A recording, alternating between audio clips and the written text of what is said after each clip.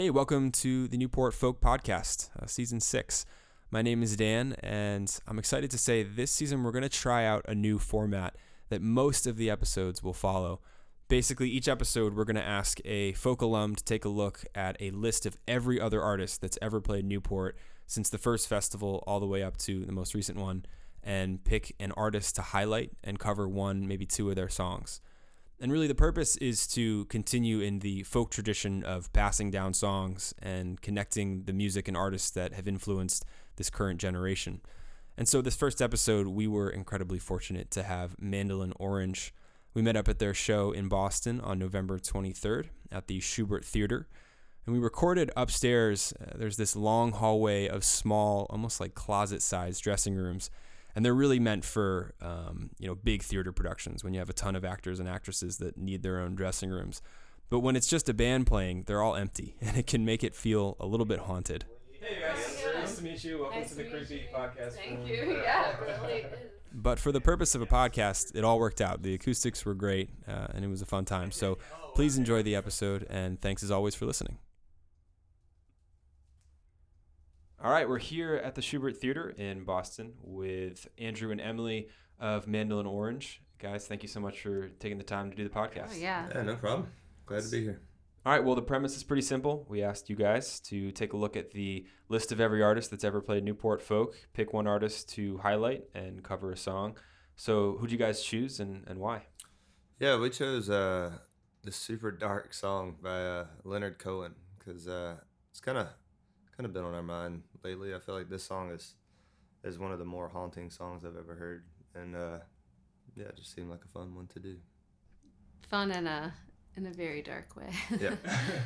And so, what made you choose Leonard Cohen in particular? He's just such an inspiration lyrically. I've always said that he has the ability to take like 3 words and spin like an infinite amount of meaning with just 3 words. And I love that. I think it's something that I strive to do in my own songwriting, where like you can just apply so many different angles to one phrase. And so it's not too specific, but it still says a lot. And I think that's a beautiful thing that Leonard Cohen does better than anybody. I think his own performances of his own material have such a distinct sound, and his voice and the way that the songs are put together, that it's fun to cover his tunes because they just automatically come out sounding so different from his version, because you can't really get anywhere close to his. Yeah, it's sort of like the example, and the most popular example being Hallelujah, I think, of Jeff Buckley covering it. And I think probably 75% of people don't know that that's a cover when they first hear it. Yeah. And then eventually are blown away by the song and find out more about it. But you're right. I mean, that version sounds nothing like Leonard Cohen's, and is a completely different song for all intents and purposes. Yeah. So. Yeah, I think in this song in particular, we were in the band been talking a lot about the passing of Jeff Austin and Neil Casal and what that's done to the musical community, and I just got me thinking about how much being a tour musician sometimes can just weigh on you internally, and like what you're having to put out in the public in this persona you kind of try to keep up for the sake of other people, while internally you might not feel anything remotely close to what you're putting out there. And it is a struggle, and I think it's nice to have people around that keep you honest and that you can talk to. And the song that we chose is called "Seems So Long Ago," Nancy, and it just like embodies that so well. Where you'll hear it in the song, but Yeah, you guys want to play it, and then we'll talk a little bit more after. Yeah. Cool.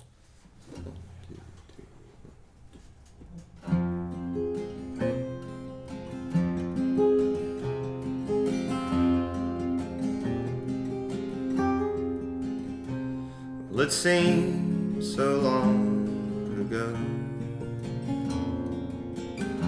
Nancy was alone, looking at the late show through a semi-precious stone. In the house of honesty, Her father was on trial in the house of mystery. There was no one at all. There was no one at all. And it seemed so long ago. None of us were strong. Nancy wore green stockings, and she slept with everyone. She never said she'd wait for us, although she was alone. I think she fell in love for us in 1961. In 1961. And it seems so long ago. Nancy was alone. A 45 lying beside her head, an open telephone. We told her she was beautiful, and we told her she was free, but none of us could meet her in the house of mystery, the house of mystery.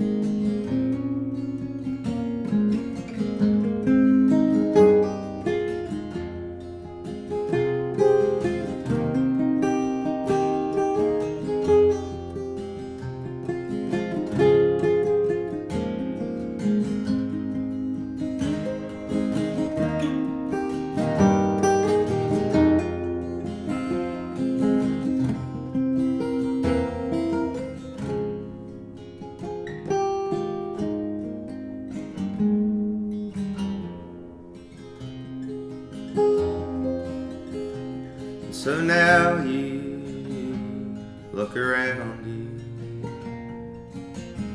you see her everywhere. Many used her body, and many combed her hair. In the hollow of the night, when you are cold,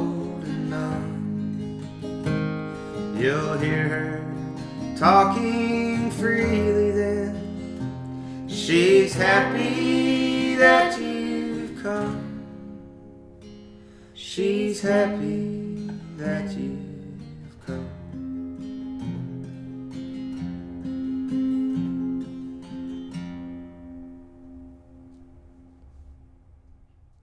That was Leonard Cohen's Seems So Long Ago, Nancy by Mandolin Orange. Do you guys remember when you first became aware of it or you first heard it? I do, yeah. I was actually, I remember when I first learned it, actually, was just one night, like it was like 2 o'clock in the morning, couldn't sleep, and I was like, screw it, I'm going to learn this song. So I did, and could not go to sleep after it, because it just, like, I just felt haunted after that. And it still has that feeling for me when I play it, and every time I hear it. And I was introduced to the song by Andrew, and I think it was the first Leonard Cohen song I knowingly learned. It was kind of my introduction to Leonard Cohen. Do you guys have I don't mean to put you on the spot, but do you have a favorite lyric or one that stands out in particular?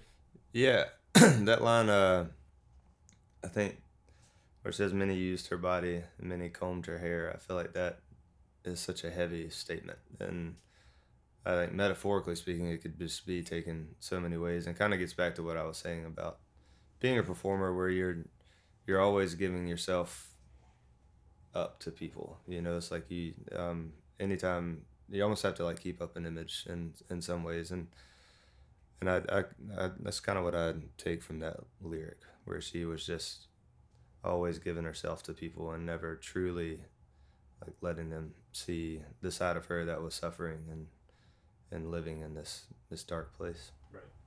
Always giving, probably never taking or asking for anything in return. Yeah. Do you have anything particular lyric? I had one, but then I started listening to what you guys were saying, and now I can't remember what it was.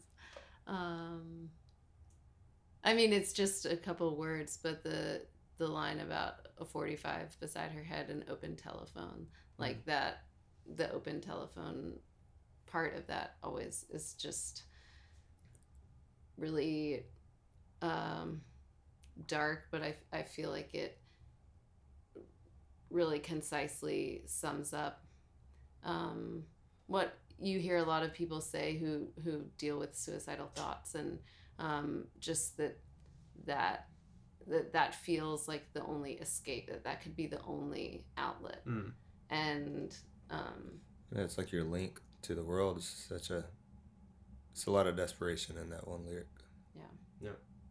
Well, it's a, like you said, it's a topical subject too, because I think people in the music industry and fans are starting to realize that artists are under immense pressure and need the resources and the outlets to deal with mental issues, and that it can't be a taboo subject to talk about suicide or any sort of mental problem. So it's almost like Leonard Cohen was using this song as a way of getting people to sort of talk about it and sing about it. Yeah. That's pretty cool. Yeah, it's a beautiful tune. Yeah. I want to ask a quick question about the arrangement that you guys chose to do too, because I noticed that you have capos on your guitars, but they're at two different places. For those that can't see, obviously they're listening. What goes through your head when you're deciding to arrange a cover? Is that something that he did with a guitarist, or you guys decided on? Well, we almost never play two guitars on a song. Usually I'm playing fiddle or Andrew's playing mandolin, but one of the most fun things when we do play a song like this is that we can play in the really awkward keys that are like fun to sing in, but right. You know, playing in G sharp on the fiddle is not that fun. Oh, okay, right. But so here I'm capoed on the first fret low and just like holding down more of the rhythm. But it's a nice way to separate the guitars from each other, where Andrew's capoed up much higher and doing the finger picking part. It fills the sonic space a little more than if we were both just strumming it out. Yeah, and for some reason, whenever I sit down to play the guitar, I always capo up really high, and I wonder if it's just because I mainly play mandolin, so it kind of puts it in that range, and makes the strings feel a little tighter, and it just makes the top react in a different way. And I guess we should point out too, not everyone might know what a capo is. It's a thing that you attach to a guitar to make the guitar into a different key, I guess is the best way to explain it, or to shift up the key of the guitar. Like shortens the fretboard. That's a better way of putting it. So that's really interesting. Were there any other artistic decisions? I know you guys obviously harmonized. How do you establish those things when you're playing? It's funny because we chose this song. We already knew it and we've probably played it at 5 times on stage ever, but we worked it out maybe like probably around 11 years ago when we first met. So I don't remember a ton of that. Like, it probably wasn't that conscious of a decision, anything that we did with singing it. It's just the way it came out. I love like coming in on the harmony on that part where it goes to the 4 chord. Just it feels like it's in the middle of the verse, but it feels like the biggest part of the song. Yeah. And I'm assuming he doesn't have harmonies. I haven't heard the actual original. He doesn't. No, have I think harmonies. with him it's just classical guitar, his Leonard Cohen voice, and electric bass. I think it's electric bass on that one as well. I don't think we play all the right chords either. No, it's kind of like our interpretation. Sort of folkified a little bit. Yep, totally. Cool. I need to check what years he played Newport. I want to say late 60s. There's sort of a famous photo of him playing, or him hugging Joni Mitchell. Cool. And I think he was one of the 3 or 4 artists that were on a specific stage that was curated by Judy Collins that was called Up and Coming Performers. And it was Joni Mitchell, Leonard Cohen, and James Taylor. And then there was one more. I can't remember who it was. But, that's awesome. I mean, just imagine like coming to a folk festival and seeing those people as like the highlighted artists. Yeah. All right. Do you have anything else you guys want to say about the song or about Leonard Cohen, or any album that you would recommend people if they want to get into him? Definitely Songs from a Room is a really good album. Cool. That's the one that I started with. Yeah. You in agreement? Yeah. Okay, cool. All right, great. Thank you guys so much. I really appreciate it. Thank you. Leonard Cohen played the Newport Folk Festival in 1967. Mandolin Orange played in 2014 and 2017. And just a quick correction, Leonard Cohen was introduced to Joni Mitchell for the first time by Judy Collins backstage at the 1967 Newport Folk Festival, but he didn't play that up-and-coming singer-songwriter session. That actually happened 2 years later, and it was hosted by Judy Collins, but featured Joni Mitchell, James Taylor, and Van Morrison. So sorry about that.